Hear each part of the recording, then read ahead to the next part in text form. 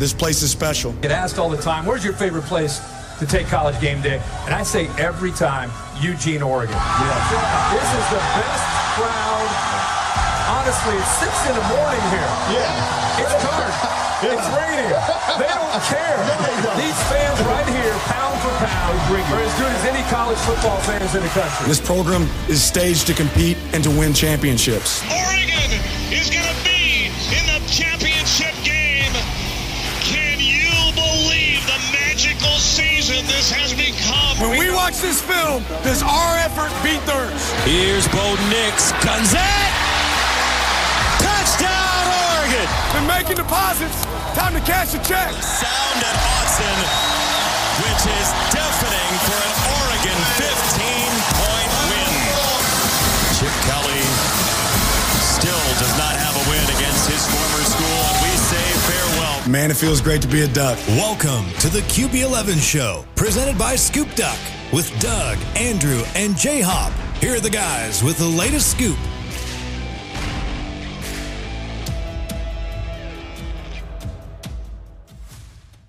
Hello and welcome back to the QB11 Show, presented by Scoop Duck. I am here. I'm Doug Scott, and also here, who I've now met in the flesh for the first time, Andrew, QB11. How are you today? I'm doing great. How are you doing, Doug? By the way, you're fucking tall. You're tall. Thanks. You're a lot taller than I thought. Your cooking is quite spectacular, I must say. I mean, you got the leftover shit too that was cold. Like, you should have been there when it was warm. I'm just mad I missed out on the Kahlua pork for the Hawaii game. Yeah, the Hawaii game food. I have had. People are still talking about it, so I must have did all right. People are talking. Yeah. I don't know what the menu is for Washington State. It's too far away. We'll figure it out. We don't know the game time yet either, so that has a hand. Yeah, the menu. The expectation has been set high, though. Are you coming back for Wazoo? Yeah, I'm going to be at, I think, every home game for the rest of the way. Nice.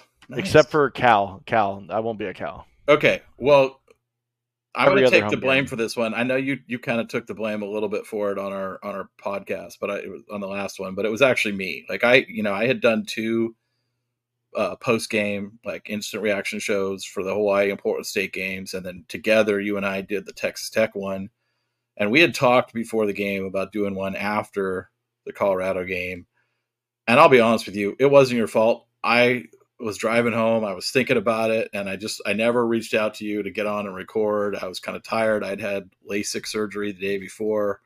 Just wasn't feeling it. So it's my fault. I'm sorry to the listeners. I let you down. It won't happen again. We'll hit the post-game reaction this week.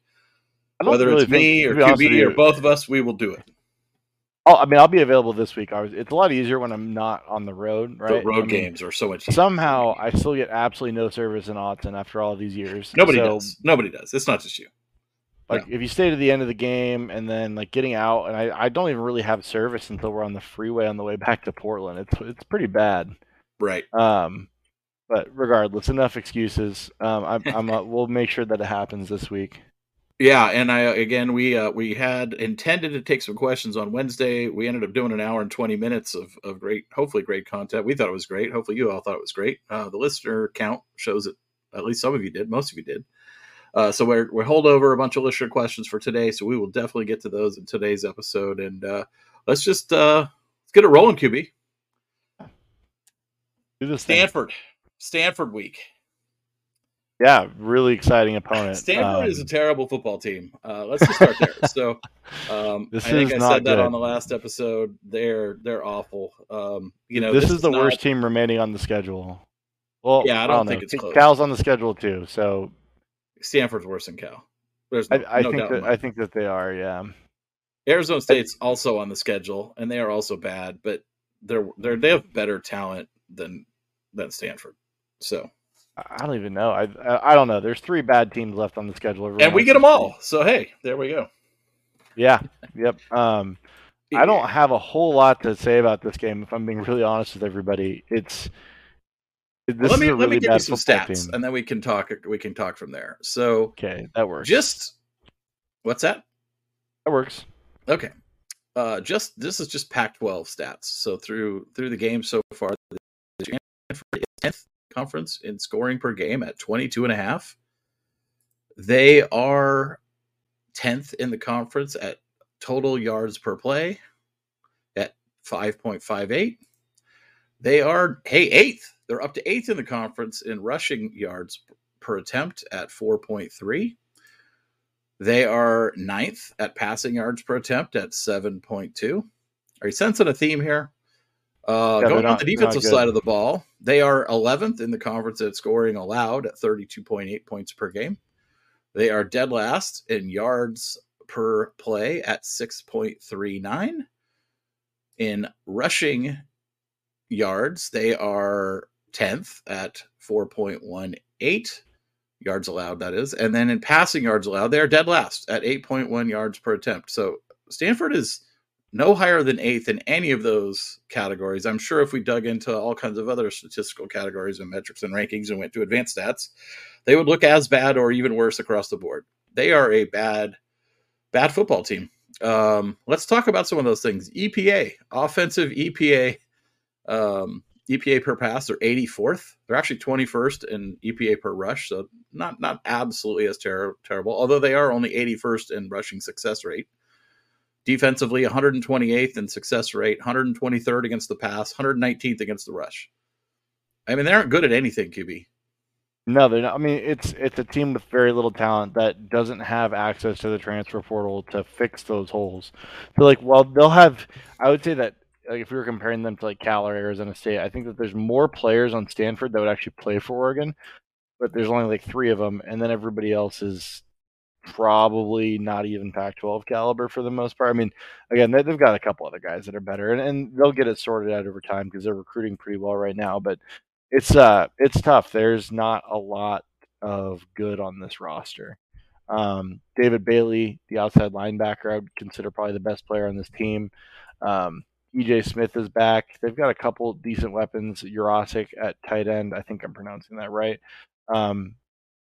He's a solid player. Well, he's better than solid. That's not fair. But he's a good player at tight end. Yeah. But when your offensive line is really, really, really bad, and your quarterback situation is bad, and you're playing 2 bad quarterbacks because neither quarterback is particularly good at one half of the position, it's tough to win football games. And it seems like a situation last week against Arizona where Arizona was looking ahead to Washington because they were able to keep it semi-competitive, but I don't see that being a problem for Oregon this week.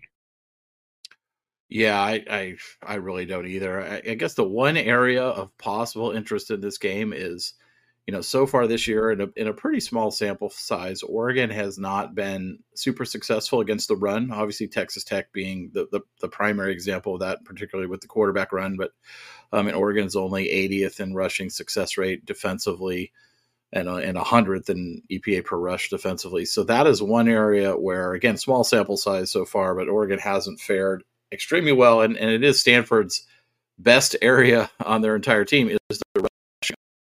It's average FBS, so it's not great, but it is their best area because everything else is god-awful. So that'll be maybe one thing to watch in this game is, can Stanford find success in the run game at all, and how well can Oregon bottle that up?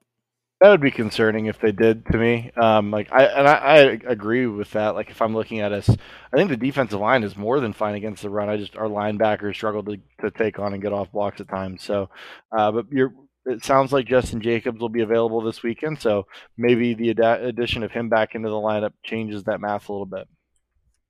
Yeah, and I think if you're Oregon, I mean, it sounds like Jacobs has been practicing this week in cleats and full go and some drills that the limited time that media gets to see. So I would think if you're Oregon, you'd love to get him out there, at least in a limited snap count manner, right? If you can get him 10, 12, 15 snaps in this game, just to kind of shake the rust off, get some game play under his belt with the team in this defense. Like, I think that has got to be ideal for Oregon. Obviously, having him come out of that healthy and ready to go, and then you get the bye week, and then you can ramp him up against Washington if you need him there. I think the linebackers for Oregon in general have improved their play from game 1 through game 4, maybe as much or more than any other unit. But again, they haven't really faced a rushing team in the last several weeks either. So, I mean, yeah, and some of that too is like when a team like Colorado does run the ball, you don't have very many bodies around the line of scrimmage, and so it could be a more efficient play than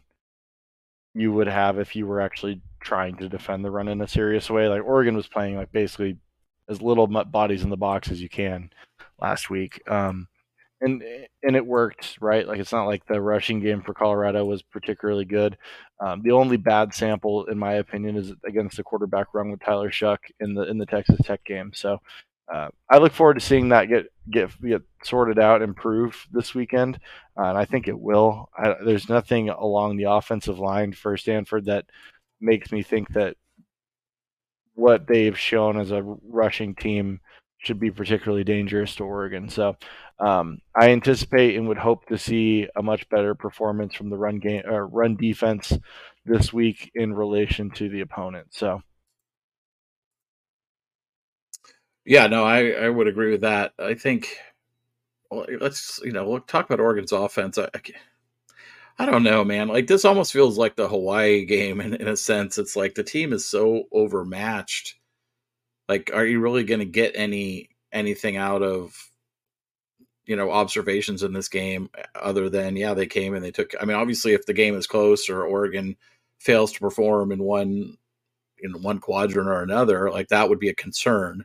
But if Oregon comes out and takes care of business and wins by 30, are we going to learn anything? It's hard to say yes to that. No, I mean, that's the thing that's tough is like this is like the last game before UW. So you would hope that you could learn something about the team in this game. I mean, I think what you'd like to see, and I think Dan's alluded to this multiple times this week, is you go out on the road and you play a complete game on the road, which we haven't done yet this season. I mean, we've only had one road game to this point, but it's time to put that kind of performance against an inferior opponent on the board. And I'm sure you agree with that as well.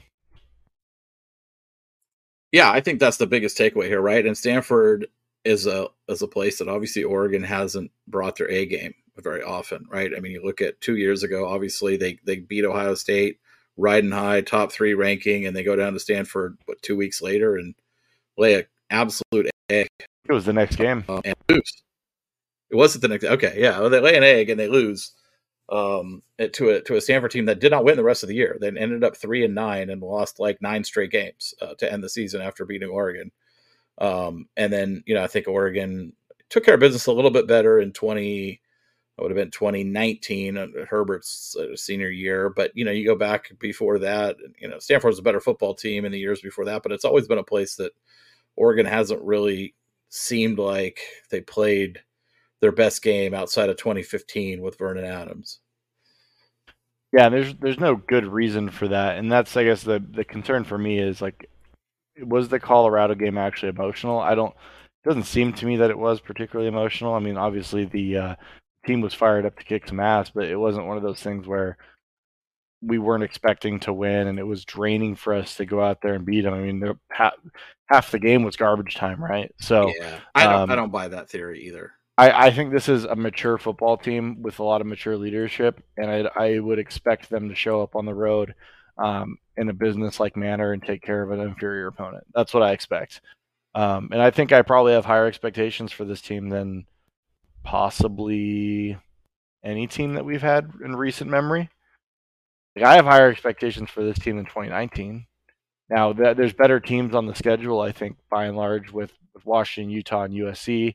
Washington State and Arizona, or not Arizona, and Oregon State, but this team has just so many established leaders and is really laden in the right places with veteran presences that can help lead this team through adverse situations. I think that showed up on the road when we played Tech, and I think that'll show up on the road here. Yeah, no, I mean, I think this is Oregon's best team since 2014, in my opinion. I think this is a better team than certainly 2021. I think it's a better team than we had in 2019. It certainly has a higher ceiling. I can't think of any team since 2014 that I think this team is not better than. But like you said, the level of competition in this conference is also considerably better. So it doesn't mean you end up with as good or a better record than all those teams that came over the last 8-9 years. But I do think I have pretty high expectations too. And, I think we said this at the beginning of the year and even after last season is, anything short of an appearance in in the Pac-12 title game is a pretty serious disappointment and a pretty serious. I don't know. It would be a pretty underwhelming and underachieving season in my mind if you don't at least make it to that game. Yeah, I agree. And I think all right, we can get to it, but I think they will. Yeah, I mean, yeah, it's a lot of game time to go, but I have a lot of confidence, like you, as I think this is a team that has a veteran. They have a lot of veteran leadership on this team on both sides of the ball, right? I mean, Bo Nix is a fifth-year senior. He's started more games than any quarterback in college football. But he's not the only leader on that side of the ball, the only veteran on that side of the ball, right? I mean, even some of your third-year players are veteran players, Troy Franklin, a JPJ, some of those guys that, Bucky, right? I mean, there's a lot of leaders on that side of the ball. And then you go over on the defensive side of the ball, and there's just, especially along the defensive line. I mean, you just got tons of leaders there, tons of veterans there, and up and down the roster. And I think it's a team that clearly has a purpose of vision of what they're trying to accomplish this year, right? They don't look at last week as hey, we did something, right? They look at it as like, okay, checked another box on our journey of accomplishments that we're stacking this season to reach our goals. Yeah, and that's why I don't see this team as one that's going to come out flat in a game like this one. Well, and what we saw last year with Dan Lanning as the head coach is that when Oregon's a better team, they show up and they win. And we've seen that this year to this point, right? I think the consistency of performance when they're clearly the better team that is outmatching an opponent gives me a lot of confidence. Yeah. So we'll see what happens. I don't have a ton to add on this. Stanford's pretty bad. Like, if this game shouldn't be close, I mean, you never know. You could always show up on the road and lay a stinker. I hope that's not the case here. But either way, I don't think Oregon's in any danger of losing this game. It's just a matter of taking care of business. And it's really this is a pretty simple breakdown. We could get into the X's and O's and we could talk schematics, but I really don't think it's a good use of our time. I think there's better things to talk about. Yeah, let's talk maybe what you want to see on both sides of the ball. I mean, obviously all the usual things like stay healthy, play clean. I think, penalties, you'd like to see some significant improvement there. We haven't really seen that. I think it was a little bit better last week. The Hawaii game was mostly better until I think there was a lot of them late, which were more backups, but still not great. You'd like to see penalties in this road game be a lot less than you saw at Texas Tech, right? I think that would be one area where you'd want to see a lot of cleaning up, just kind of some of those pre-snap stuff be a lot cleaner. Don't turn the ball over, don't do stupid things, kind of basics blocking and tackling, if you will, in a rhetorical or not in a non-literal sense, right? Figurative sense. And then, I think offensively, you just play your offense. You play pretty vanilla. You're balanced like you always are. Maybe you get some stuff on tape that forces Washington to prep for. And then defensively, can you have another lockdown performance on defense? Right? Can you keep a team in the teens or less? And this Stanford team is certainly one that you should be able to. Yeah, I agree. I don't think that Oregon needs to roll out anything spectacular, and I like what you said about putting things on tape that you want Washington to prepare for. I think that's what the opportunity is in this game, because I think you can keep it pretty vanilla doing what you've done so far this season. I mean, obviously you're going to have little iterations and wrinkles that you add into your offense and defense every week, but I don't think that there's a need for Oregon to reinvent the wheel this week. I know we haven't said a whole lot. I don't think, like you said, I don't think there's a whole lot to say about this game. Any more final thoughts on Oregon Stanford? Score prediction? How, you think Oregon covers? So we'll get to our picks, but it's a 27-point line. Yeah, I would expect Oregon to cover this game. Not like it's a tough road environment either. I mean, like the farm is like a library. So, and like I think someone else said, I don't remember who said it in the media this week, but like it's a bring your own juice game. Like that's a perfect analogy, because like there will probably likely be almost as many Oregon fans as there are Stanford fans in the crowd, and it's going to be kind of an eerie, quiet environment. And so this is where a good test for the team, in the sense that, like, can they just show up, bring their own juice, beat the hell out of a team that they should beat the hell out of, get the win, stay healthy, get off the field early, and move on to your bye week in preparation for really probably the biggest game of the season in Washington. All right, let's take a quick break, and then we'll come back and talk about the other games around the Pac-12.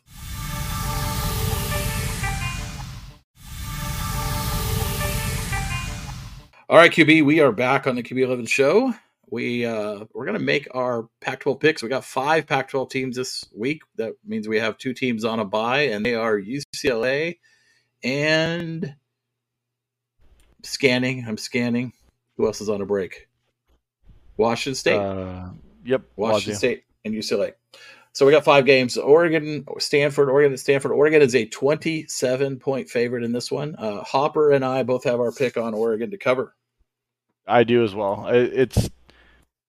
I don't think they're going to backdoor cover. I don't think that Stanford's going to score enough points and before this game gets into garbage time to be in a position to backdoor cover. I think Oregon's defense is going to be able to sit on Stanford's offense pretty good. All right, let's move on. Utah, Oregon State. This one is a 3-point line in favor of the hometown Beavs. This is a Friday night game. I was kind of surprised to see the Beavers favored by 3 in this one. I guess maybe there's some of that's got to be the Cam Rising uncertainty, but I think outside of it, it's probably that. I guess that means it's a pick'em game on a neutral field, which I don't agree with that. I think Utah's a better football team, even with their limitations. Yeah, I'm taking Utah in this. I understand where they're coming from. It's a home game. I would assume Reeser will be pretty rowdy. And I think Reeser deserves a couple points for home field, but I don't particularly agree with the idea that they would be an even matchup on a neutral field, even without Rising. And I don't know that it's necessarily a foregone conclusion that Rising won't play this week or that Keithy won't play this week. But even if they don't, just looking strength on strength with the fronts of Utah and Oregon State, I think that Andy Ludwig and Nate Johnson with his explosiveness as a runner are going to be able to find more things against this Oregon State defense, specifically with kind of a suspect secondary, than Oregon State's going to be able to find through the air against Utah, because I think that Utah is capable of getting pressure on DJU. As we saw last week against Washington State, and throughout his career, he hasn't been particularly good dealing with pressure in his face. I agree. Hop's got Utah. I have Utah in this one as well. I think Utah wins outright. I think it'll be a typical game that we've seen from Utah this year, and it's going to be a really low-scoring game.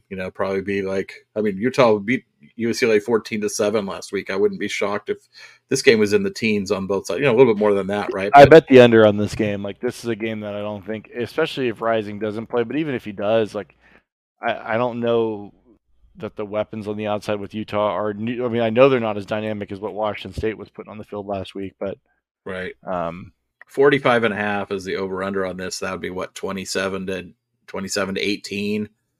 Yeah. 27-17. I kind of like the under as well. I think this game could be like a 24-17 or 24-14 kind of thing. Maybe even a 21-17 type of thing. So and it's not just Rising that's missing, and I also understand that. I think that's something that's kind of under talked about, is that they're missing 8 other starters. But I think that Utah is going to start getting some of these guys back. I haven't looked at the injury report yet this week. Not that Kyle Whittingham would provide one.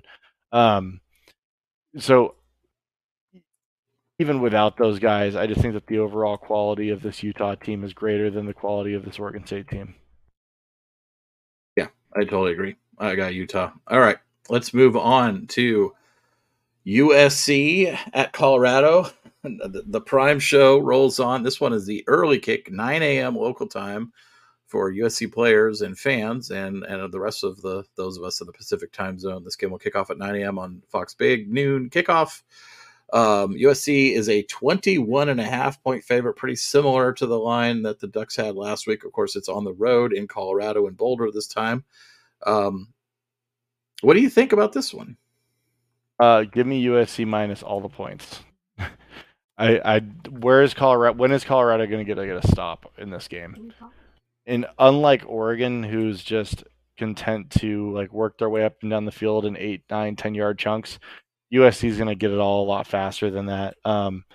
And while I don't think that this USC defense is as good as Oregon's, I don't think you have to be as good as Oregon to really contain this Colorado offense, specifically with Xavier Weaver, the receiver, questionable this week. So with the Arizona game in the Arizona State game in the rearview mirror, and USC putting up a pretty poor performance, I think we'll see a pretty dialed-in USC team. It's going to be a nationally televised game on Big Noon.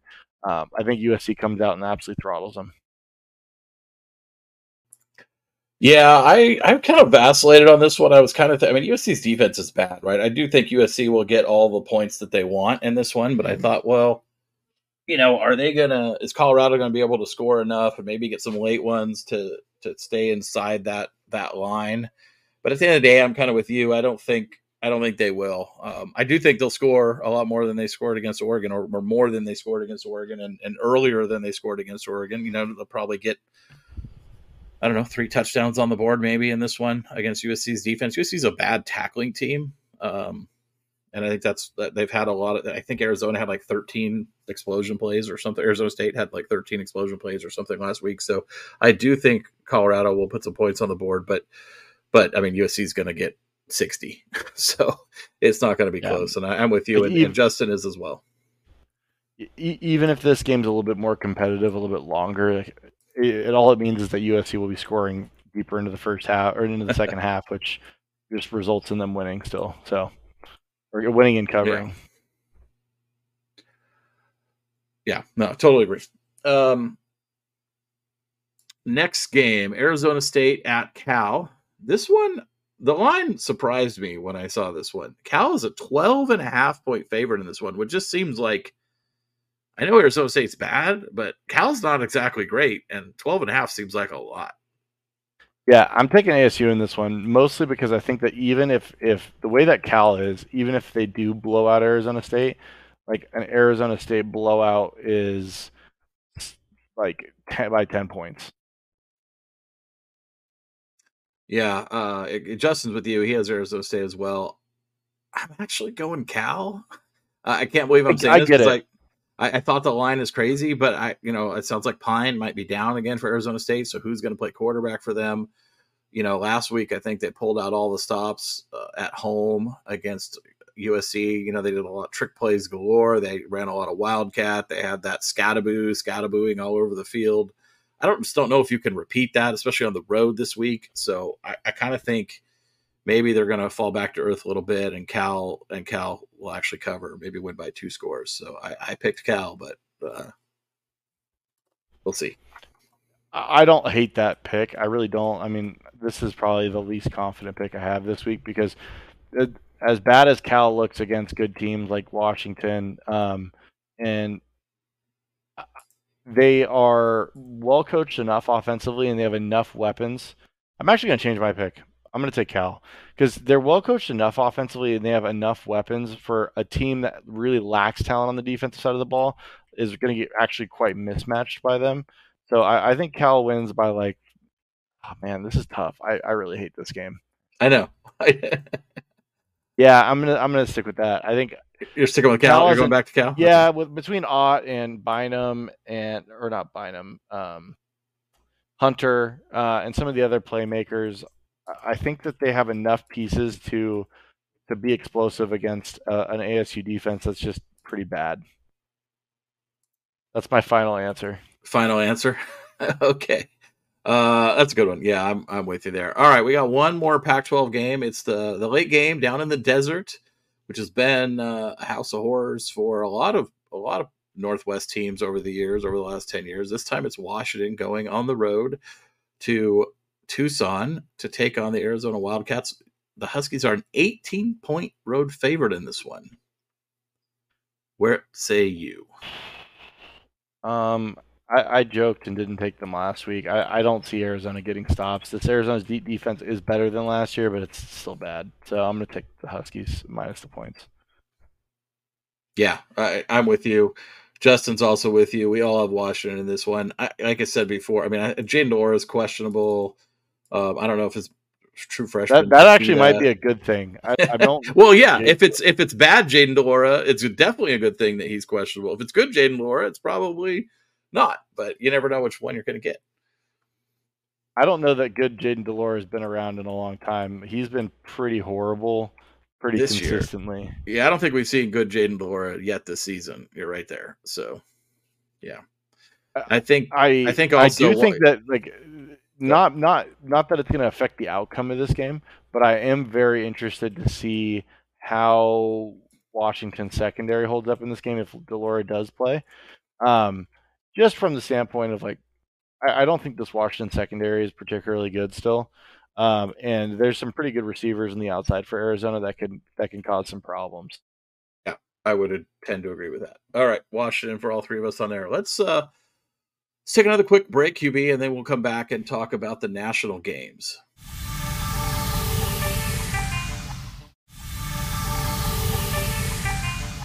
All right, we are back on the QB11 show. We're rolling right along here. We got our Pac-12 picks in. We've got six national picks this week. The slate of games this week is definitely not as exciting and thrilling as last week's slate of games was, but there's a couple of nuggets here. I think a couple of interesting ones. And then, when in doubt, I just loaded up with some Big Ten teams to fill out the slate because, we're going to be in the Big Ten next year and we got to get used to looking at some of this stuff. Yeah, you picked some barn burners. Yeah, well, Michigan State, Iowa, huh, Doug? Oh, yeah, I went there. There's a lot of intrigue in that game. Who's going to score 10 points? Well, let's start there then. So Michigan State goes to Iowa in a team that probably has quit on both sides of the ball and a team that is rumored to have quit on one side of the ball. So, Michigan State is on the road in this one. Obviously, we all know what's going on there with they did officially fire Mel Tucker, I think today or yesterday it was. Yeah, so in Iowa's defense, though, you can't quit doing something you never started. Offense? You can't quit playing like offense quitting going to the gym when you've never been there before. Hey, QB, I've quit going to the gym a lot of times, man. It can happen. I'm telling you. All right, fair enough. Way to call me out on that one. I wasn't calling you out at all. But I know, but I had to take the bait. It was funny. No, so but what blows my mind in this one though, QB, is Iowa, the team with no offense who got shut out last week, somehow was a 12.5 point favorite. Like, how is that possible?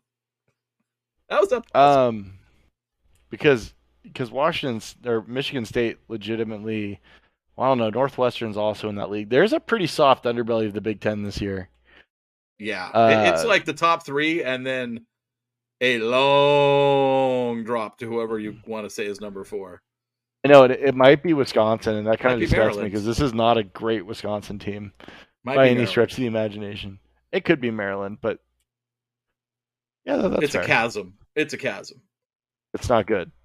No, the 4 Pac teams that are going to be joining the Big 10 next year will all be in the top 7 of that league the minute they walk through the door. We'll see how long they all stay there, but as of right now, that would be the case. Yeah, I will. I'll take Iowa. I don't think Iowa's going to score a bunch of points in this game, but they'll score enough to cover, and I don't know that Michigan State's going to score at all. 14 zip, that works, QB. 14 zip would work for you. 14 zip. They could even blow an extra point, and you could get it. Iowa really needs to get back on track because they need to be averaging. Is it 325 or 425 points that they're supposed to get to in total? They need 325 in the regular season. Bowl games don't count. Big Ten title game doesn't count. So yeah, they got to average 27 a game, and they're below that average right now with their gimmies out of the way, with their their patsies where they could roll up extra points. Or they rolled up massive numbers like 200 yards of total offense. Yeah. The games where they had a chance to pad their number are gone. The real is who is going to have more yards, Iowa's punter or Iowa's offense, and then also that's a great one. That'd be a great prop bet. Who will be responsible for more touchdowns scored in this game? The Iowa defense or the Iowa offense? Yeah, I don't think the defense is scoring this year at nearly the rate they were a previous year. So yeah, but they haven't played Michigan State yet. That is true. I will say though, Iowa had Western Michigan and Utah State, and those were the games where they really needed to roll up points to pad. The problem is they were under the average they needed against Utah State. They only scored 24. They did get 41 against Western Michigan, but only got 20 against Iowa State and 0 against Penn State. So they're well under the average, and it's not going to get easier for them as they go. They do have some good defenses down, on the rest of their schedule because they play in the Big Ten West where every game is 17-10. Yeah, I don't know how much of it is great defenses this year. I actually think it's just such horrible offenses. Like in the past, I would usually agree that it's really good defense, but I don't think Wisconsin's defense is nearly as good as it's been in recent years. I think Minnesota's defense has taken a step back. Nebraska is not good on defense, but they might look good in this league. So I don't know. It's messy. It's ugly. It's the Big Ten West, and fortunately for those who don't enjoy that type of hideous football, it dies this year. Yeah, thank God. No more Big Ten West division. Like I think the collective football world outside of the Big Ten West will be very happy that there'll be less of those West on West games going forward and more intermingling of better, more enjoyable games and more beatdowns, which will happen when the West teams play the better teams in the conference, and especially with the other Pac-12 teams coming in too. So it'll be a lot more enjoyable football though. But I guess those old heads might cry tears not getting to see 27 trophy games that, are like 14 to 10 slugfests. It's like you're looking at me and talking. I'm not an old head, but I do. I'm not I do have a sick enjoyment from Big Ten West, like hideous games. I was talking the other day with QB with some Husky fans, and we all agreed that the Duck-Husky rivalry as we enter the Big Ten needs a name and a trophy at some point. So we something maybe we can go to work on. Do we get to name it? I don't know. Let's do it. We can submit names. Not right now though. This needs to be crock potted. I can't just. We have stew on it. Yeah, let it slow roast. Yeah, we can do it. Crock pot, slow roast, stew, whatever your slow cooking delight might be. All right, what's our next game? Let's talk about something less ugly. Oh no, Michigan, Nebraska. Okay, so it's going to be ugly too. I'm gonna wait. Did we make picks there? Oh yeah, Michigan State. Justin and I both had Michigan State. I know you had Iowa. You guys are sick. I know we are. You guys are sick. We have less faith in Iowa's offense than you do. How about that? Big mistake. That could be. It very well could be. All right. What do we got next? We had Kansas, Texas. Yeah, sure. If that's the order, I was going from top to or bottom to top. All right, well, that's fine. We'll go with yours. Nebraska, Michigan at Nebraska. 17-point road favorite is Michigan. And I'm picking Michigan. I've picked Michigan in this one. Justin went with the Cornhuskers. I just don't know how they actually score. Moved the opposite direction that I expected it to move. Yeah. It went down. Yeah. Well, yeah, I thought so. I got it at like 17.5. I was like, oh, this seems like pretty good value. And then everybody else is getting it at like 17, or some people got it at 16.5. I don't understand. Like, is Nebraska going to score? Michigan's pretty good defensively. This game's gonna. I don't see it. Even if Michigan continues to play the slow, grinded out games they've been playing that we were talking about on our recap show, like they're still going to win by 4 touchdowns. I'm all in on Michigan to cover 17 without sweating. Yeah, I think that's pretty fair. Okay, so that takes us to the last of our Big Ten trifecta. Penn State on the road, 27-point favorite. Your Penn State Nittany Lions, who you picked to make the playoffs this year, at Northwestern. Yeah, who actually had an amazing comeback last week to beat Minnesota after being down by like 30 points or something.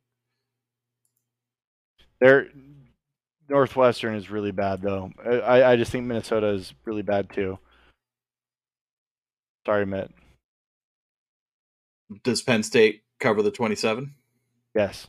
Yeah, I'm in on that, too. Yes, Your Honor. I don't see Northwestern scoring a lot on Penn State either.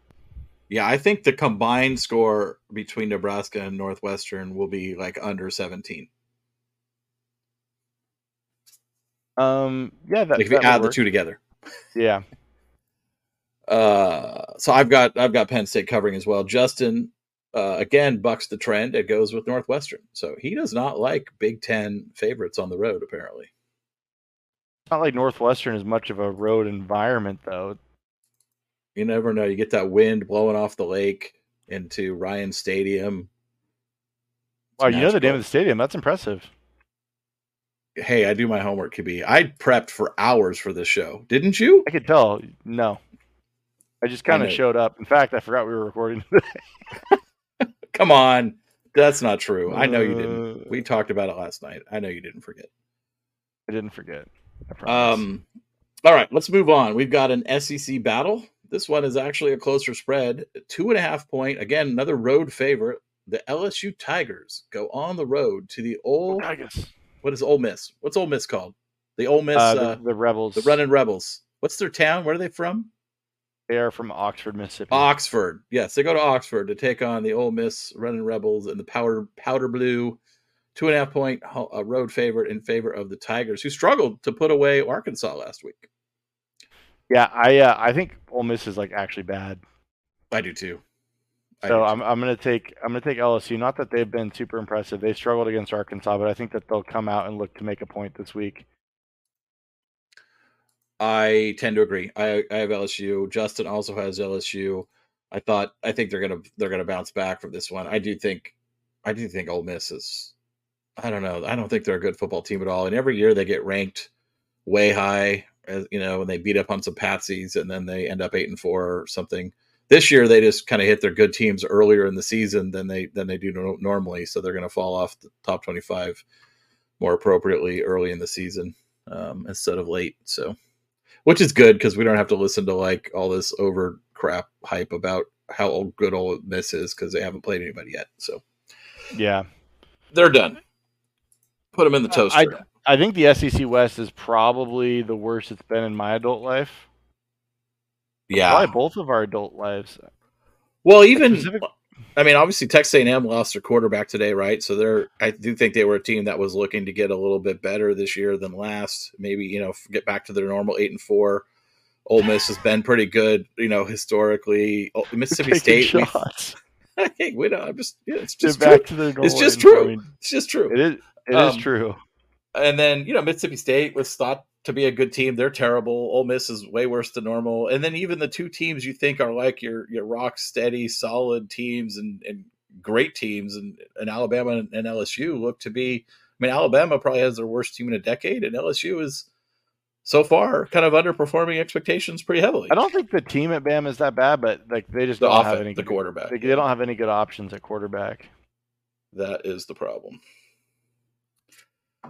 All right. So we all have LSU in this one. Let's now go to the great state of Texas, Austin, where the Kansas Jayhawks come to town. Kansas is one of those teams that's kind of under respected again this year. I think they're better than most people think. They are a 16.5 point road dog in Austin. Texas kind of played with their food a little bit the last couple of weeks. You think that's going to happen again, or you think Texas is going to cover the 16.5? No, I think Texas has actually been playing pretty good, reliable football here of late.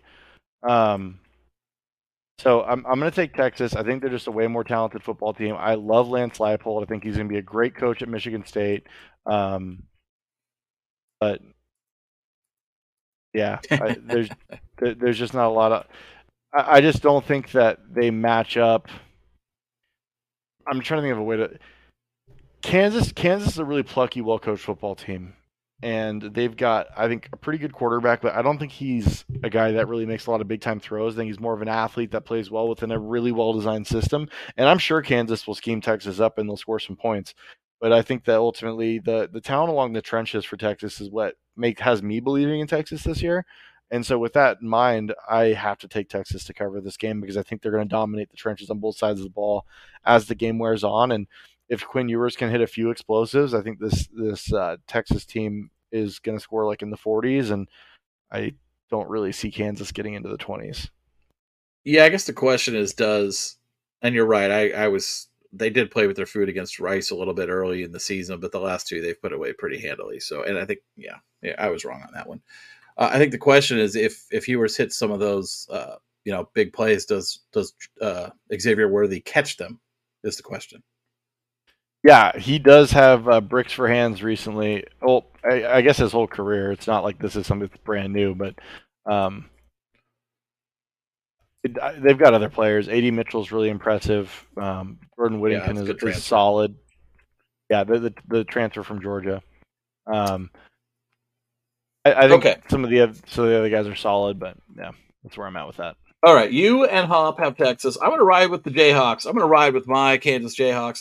By no means do I think they're going to win this game. I just think it's going to be one of those Big 12 games that, is a lot closer than you think it should be. Texas wins, but I don't think they cover. Just a gut thing there. No reason to think that. Just going with my gut. I think it's reasonable. I think that if they were to play this game 10 times, I think Texas covers 8 of them. So, fair enough. I'm going for one of the other two. All right, last one of the week. Notre Dame on the road at Duke, who has a very good team. I think a team no one's really talking about. Obviously, they beat up on Clemson. Not beat up, but they beat Clemson in week 1. I think their defense is really good. Mike Elko is a really, really good coach.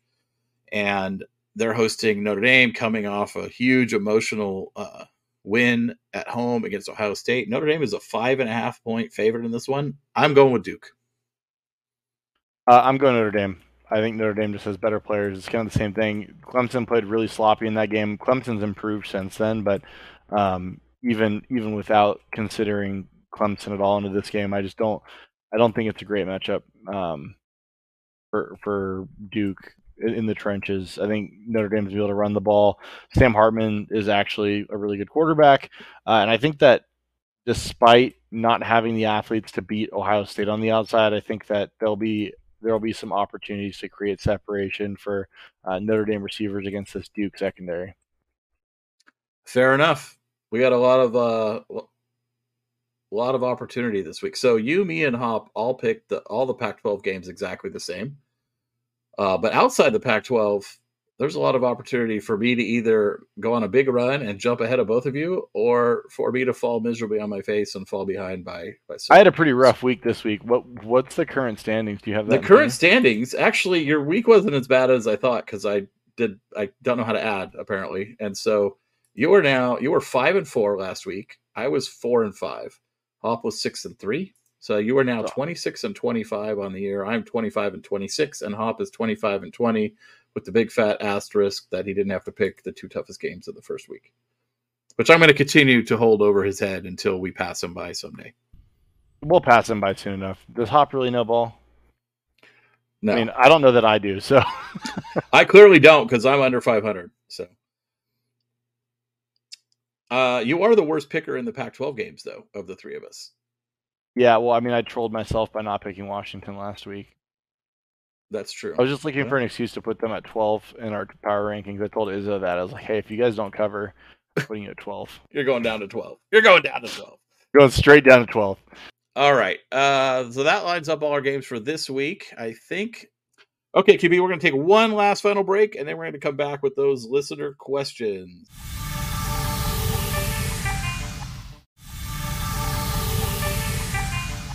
Sounds good. All right, and we are back. Did you have something to say? No, I'm just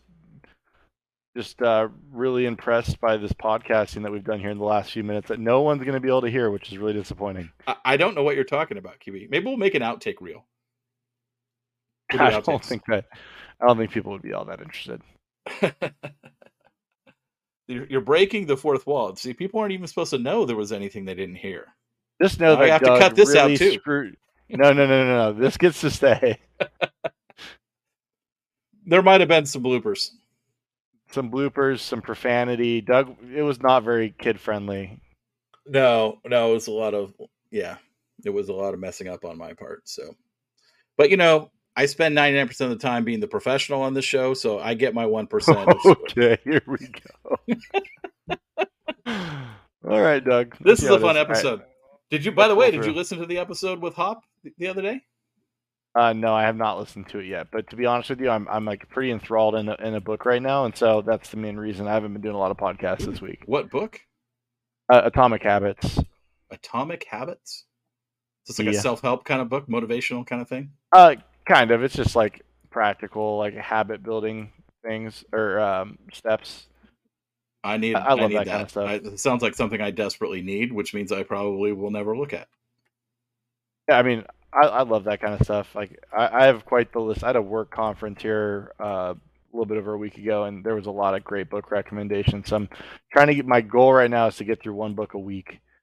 So Nice. So podcasts have been taking a little bit of a back, and I hate the sound of my voice. Not that I was on that podcast, but I also hate the sound of your voice. So Wow. I'm kidding. I'm kidding. Thanks. I'm kidding. I'm I appreciate joking. it. I love the sound of your voice. Well, are you ready to do some listener questions? Yes. Okay, let's do it.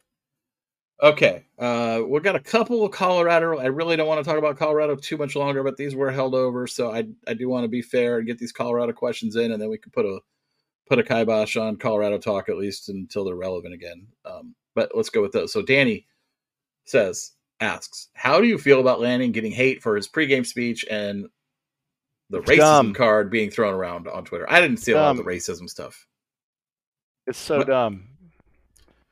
I actually welcome to the locker room. This is what it sounds like at every school every week. I mean, it was probably a little bit more intense this week just because of how much crap that they were talking in the lead up to the game. But that's such a nothing burger. And the people that are upset about it, well, Colorado's players shouldn't have ran their damn mouths if they didn't want it. Like if you don't want the smoke, like, I know we just talked about not cursing, but it's the F around find out equation. And they effed around, so they found out. Well, and what I loved about that was, some of the early chatter was against it, and especially around the national media, sports media folks who have never paid attention to college football until this year, and now only pay attention to Colorado, and they were all like clutching their pearls and aghast and all these other things. But what I loved about it was all of the people that matter in the sport, the Josh Page, the Joel Klatz, the Cover 3 guys, on and on, all of the national media that actually follow the sport every day, talk about it every day, understand the sport. They all actually said that they all came to the defense of Dan Lanning and the program and everyone else and say like, yeah, this is a nothing burger, like exactly what you said. So I love that narrative kind of like quickly got spun on its head very quickly. Also, and then the next day, when Oregon released their weekly 5-minute cinematic video, which had all the stuff that Shiloh Sanders and some of the other Colorado players were saying and doing before game in there and juxtaposed with it, then that blew up. I think it's up to 24 million views right now. And all the national media guys came in on that and are just loving on that video and how well Oregon really spun the attention to be about Oregon in a positive way. Yeah, that video was awesome. Also, I just love Dan. Like he's himself, but there's enough of the Kirby smart qualities that like I think are really important for a head coach. But I'm just so impressed with Dan, with the way that this whole thing was handled, with the way our players handled it, like the fact that we weren't talking shit back, like the fact that we were actually just like, we're just going to absolutely own you guys on the field. There was no like extracurricular penalties for Oregon, although it was pretty awesome seeing Trayshawn Holden just absolutely bury Shiloh.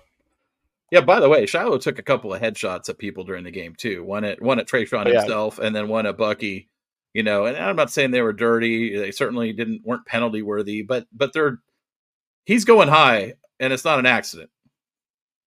No, definitely not an accident.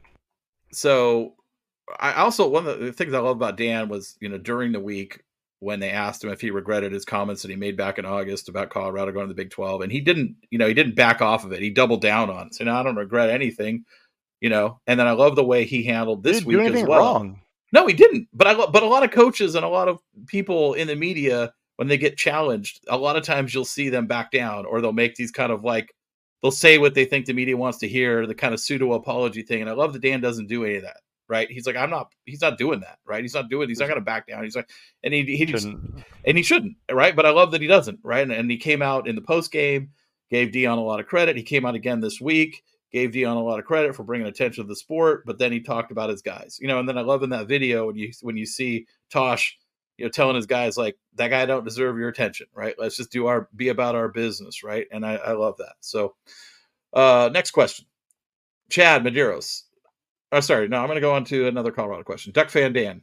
All the hype aside, how good do you think Shedeur Sanders would be if he was on a better team with a capable offensive line? I think you've talked really about good. this, but go ahead. I think he'd be really good. I think he's a really good player. I don't know that he's any better than Bo. I think that's been like something that's, he's the second or third best quarterback in this draft. I disagree with that, but I will say that what he's done playing behind such a truly horrible offensive line is pretty impressive. Like, it's not easy to be efficient when you're playing behind such a porous group. And besides this game, he's been able to make plays. He stood in. He's taken just tons and tons of hits. So I have a lot of respect for his toughness and the way that he's performed despite having such a horrible offensive line. So for whatever that's worth, I do think he's a really good player. And I think that if he was at Alabama, I think Alabama's undefeated right now. Oh my God, they would kill to have that guy right now. Yeah, that would be a completely different team with him for sure. All right, Shelby, the Jello Shot Queen, asks, "What were the favorite Jello Shot flavors of the week?" So she brought I think a coconut rum.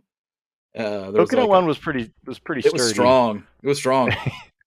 My favorite one was the pink one, and I know that Jalil's dad enjoyed that one as well. Yeah, he had quite a few or he took a few with his buddies for later, I think. The pink lemonade one was good. I'm always partial to the lemon lime, but she made kind of striped, in the honor of the stripe out, so that was a good one. Yeah, that one was really good too. Honestly, they were all fantastic. The only one I wasn't a huge fan of it wasn't the most jello-y consistency. The one with the pudding one. The pudding one, yeah. That's like kind of hard to take. And she tells that to people, and she's like, it's not a Jello shot, it's a pudding shot. But she almost if I had a spoon, that one might be more. We had doable. Spoons. We could have gave you spoons. All right, well, spoons. If you're maybe be a better host and offer me a spoon. If you're into pumpkin stuff, she makes pumpkin next game. So I do like pumpkin. Pumpkin spice is it's the season. Yeah. It's spooky season. You're PSL. You're a PSL dude. Yeah. Not really, but like I do get the pumpkin this time of year. I'll get the pumpkin creamer for my cold brew. I drink my coffee black, QB. I'm a man. Okay, Doug. All right, big guy. All right. Moving on. Chad Medeiros, is Junior Angulau not 100%? Why else would he not be getting more snaps? How long until Poncho starts? Not a fan of Jones or Harper. They miss a lot of run blocks.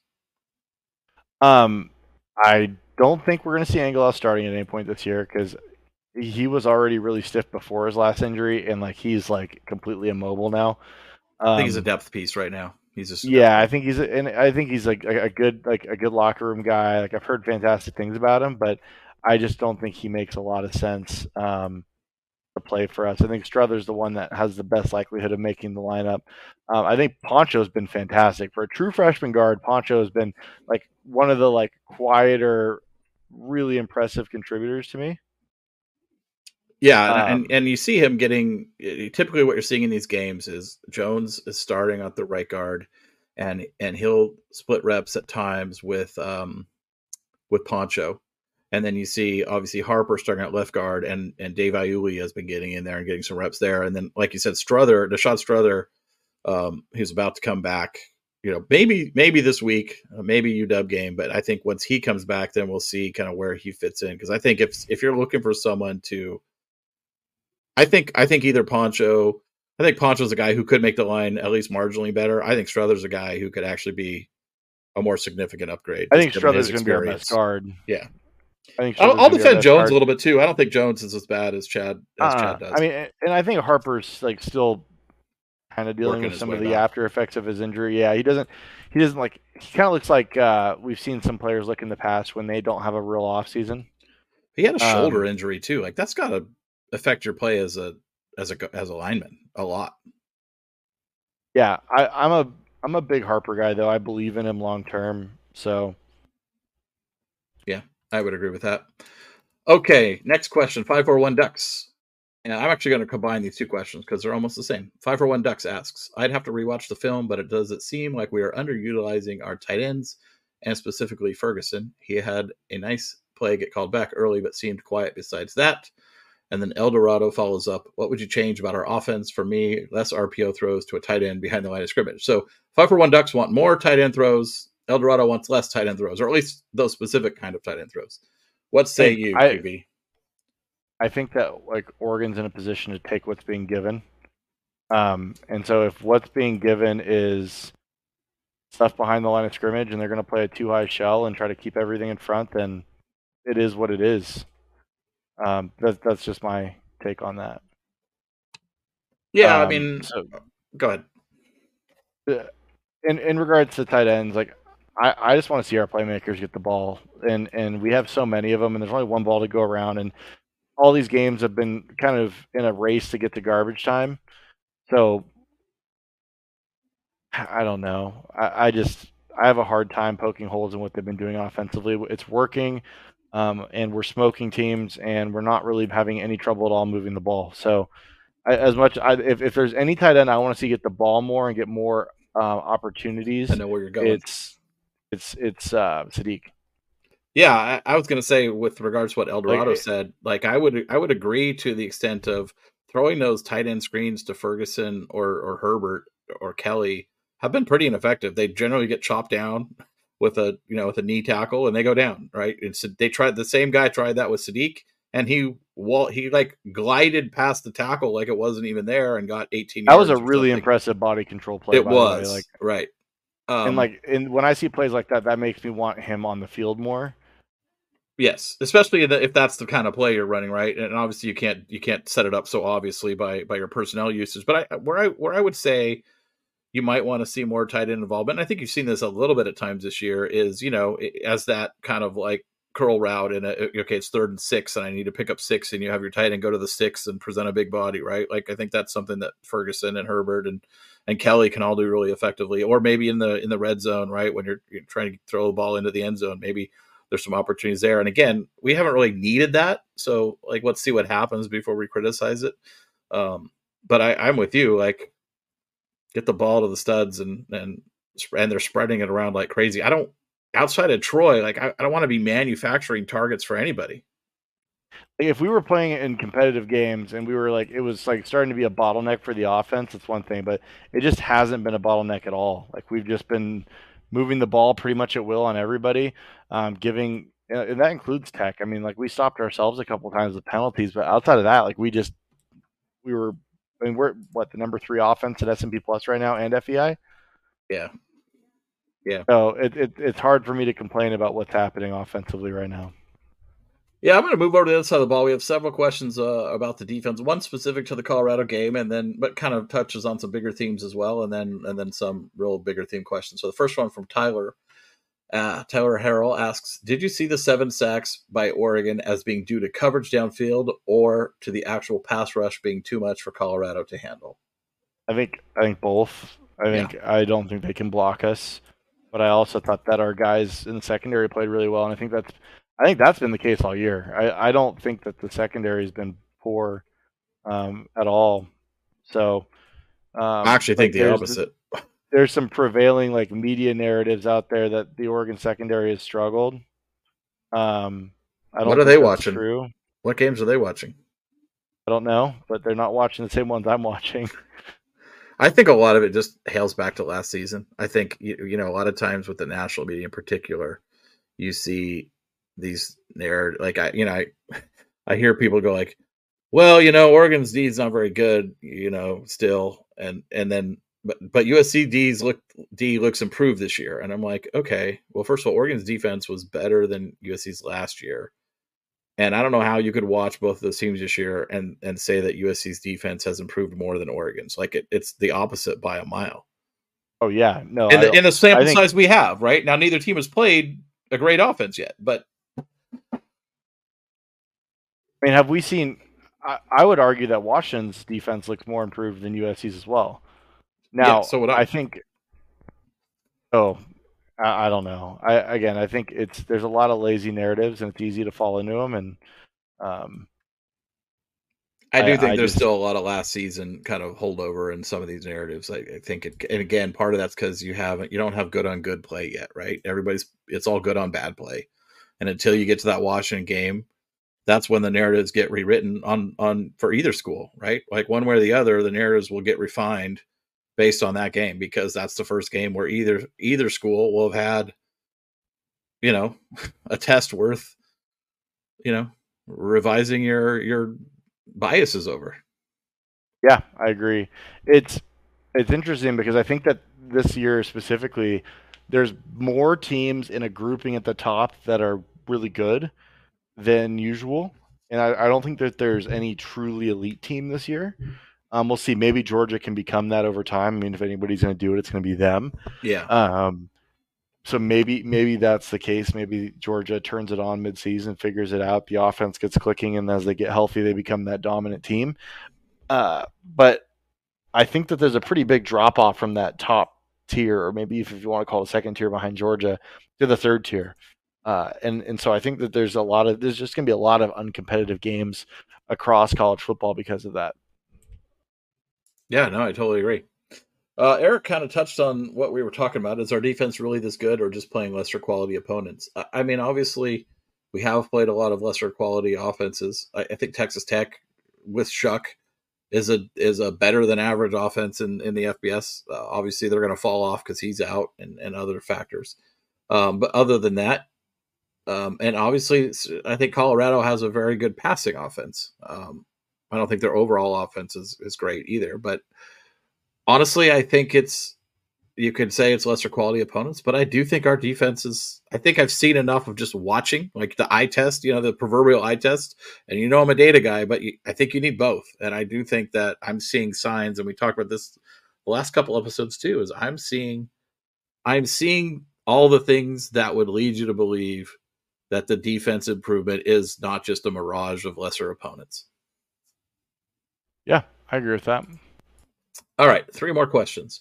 Oregon Football Realist asks, it's obvious the defense has improved from last year, but we still haven't played a truly elite offense yet. Can we hold up against Washington's USC, the Washington and USCs of the world? Look, we're not going to shut those teams down. No, you're not. No, I don't like that shouldn't be the expectation, in my opinion. Like the expectation should be to get more stops than they do, right? Because I don't think they're going to shut us down either. I mean, when you have elite offenses, there's going to be points scored. Yeah, I mean, look, let's say you get eight possessions in a game, right? So if you score touchdowns on all of them, you got 56 points.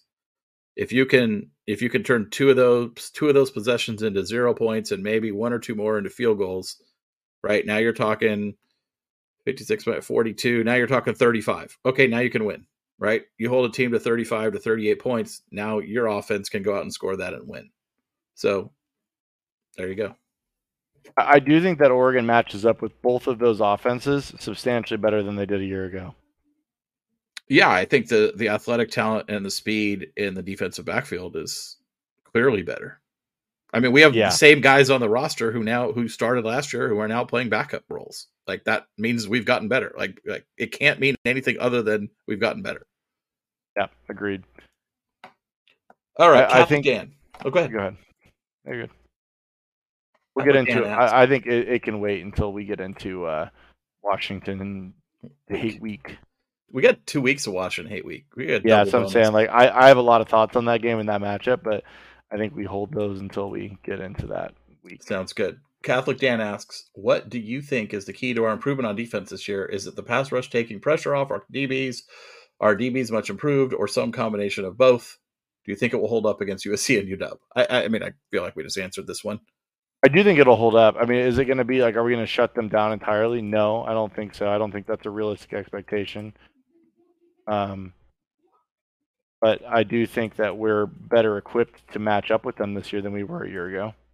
And I do think the pass rush is significantly improved. We have more guys who can get at the passer this year by far than we did last year. Agreed. And I think that we talked about it on the other pod. I think our guys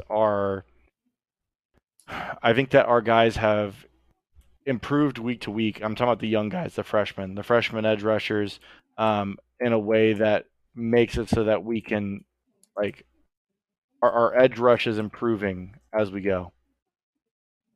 Agreed. Yeah, especially, I mean, you're talking about 3 freshmen who are playing that role along with Birch, and some of the veterans. So, all right, one final question, QB.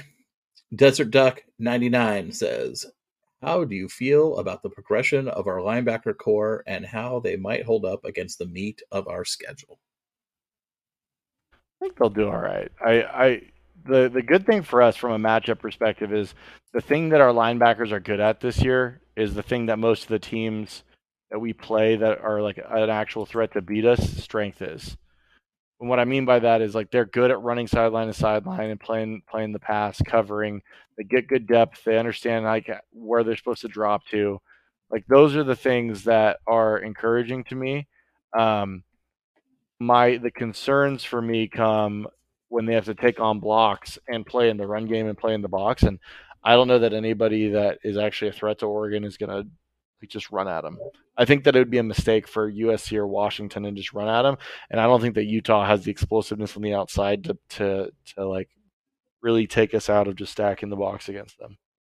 Yeah, and then Oregon State would be another team where you know that might be where you'd see it tested later in the year as well. Utah and Oregon State would be the two obvious examples of that. But again, I think you've got guys, especially like a Jamal Hill, who are improving week to week in that role. And obviously, when Justin Jacobs gets back, that might be someone else who, you know, has been a more traditional linebacker. Obviously, played outside a lot at Iowa, but he has been a more traditional, you know, linebacker in that sense, and is more used to taking on blocks and in the Big Ten West play.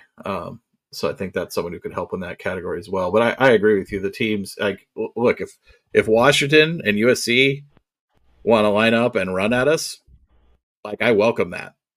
Please do that. Yeah. That would be all right. them. That would be them playing on their back foot intentionally. Yeah, I just don't see it happening. Yeah. Particularly Washington. I mean, USC's at least USC's, I think, got a better running game team than this year. Washington. Yeah. All right, QB. That's all we got for today.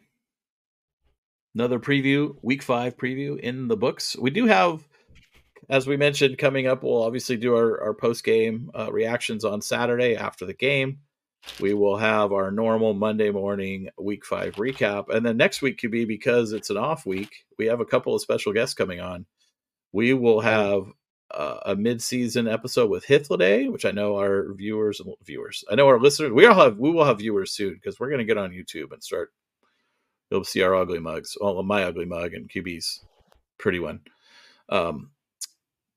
But we'll have Hithliday on to do a mid-season review, and then we're also going to be joined by Big Ten Ted, who has a podcast out on YouTube that he covers the Big Ten country. So he's going to come on next week as well, and we'll kind of riff with him a little bit on what's going on in the Big Ten world as we're half a season away now from joining that conference over there. Yeah, I'm just excited to get past this halfway point in the season, get into Washington week, and then start playing real opponents and being able to really dig into these matchups more, because these last couple weeks, whether it was Hawaii, Stanford, Colorado, the matchups have been so lopsided they haven't been particularly fun to talk about, and I hope that hasn't come across to the listeners. I hope it hasn't been less entertaining to listen to, and I apologize if it seems like we're not giving you guys the quality analysis that you guys have come to expect over the years, but it's just there's just not a lot to break down when Oregon is I don't know that Stanford, maybe David Bailey, but I don't know if Stanford has a single player that would start for Oregon. And I don't think that Colorado without Travis Hunter had a single player that would start for Oregon. And Hawaii didn't have a single player that would start for Oregon. And so it's the talent advantage that Oregon has had over these teams has been so diminutive that it's just made the matchups not all that intriguing. Yeah, but I guess I'll defend us a little bit in one thing. I think we brought the quality for Colorado and Texas Tech, right? And I think we will obviously for the Washington game ahead. But I'd also say I think our listeners are smart enough, QB, to know if we sat down here and spent an hour trying to hype up all the ways Stanford can beat us, that's just dishonest. And I don't think people want to listen to that. I really don't. I could go and pull up a bunch of names on the Stanford roster and be like, oh, we got to watch out for this guy. Oh, this guy could really torch us if we're not on our A game. I'm not interested. It's a tight end, an edge rusher, and a running back. I mean, and I really like David Bailey. If he hit the portal tomorrow, I'd be more than happy to take him. Urosic is a good player.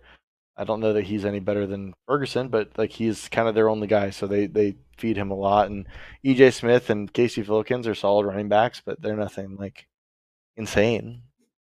Right. And the offensive line is really poor. The defensive line is really poor. The secondary for Stanford is genuinely horrific. So I just expect Oregon to go out and roll them. I expect it to be a competitive game. I think that Oregon staff is going to have a lot of decisions to make about red shirts this week because they're going to be in garbage time again, and they're going to have to play guys. And I don't think the red shirt's all that important of a decision anymore. Not anymore. Yeah, I mean, offensive linemen, defensive linemen, there might be a case for some of those guys. But you also carry enough bodies to where you don't need to play freshmen if you don't want to. Right. All right, QB, we're going to put a pin in this one. Again, catch us all on Saturday after the game, about an hour after the game for our instant reactions, and Monday morning for our full Week 5 recap. Follow him at QB11SD on Twitter, or X as it's now called. You can follow me at DouglasTS. Hop on over to Scoop Duck to check out Justin and the gang. And, of course, follow us at QB11 Show on Twitter. And we appreciate all of your support. Have a good night. And listener questions. Thank you for the awesome listener questions. Bingo.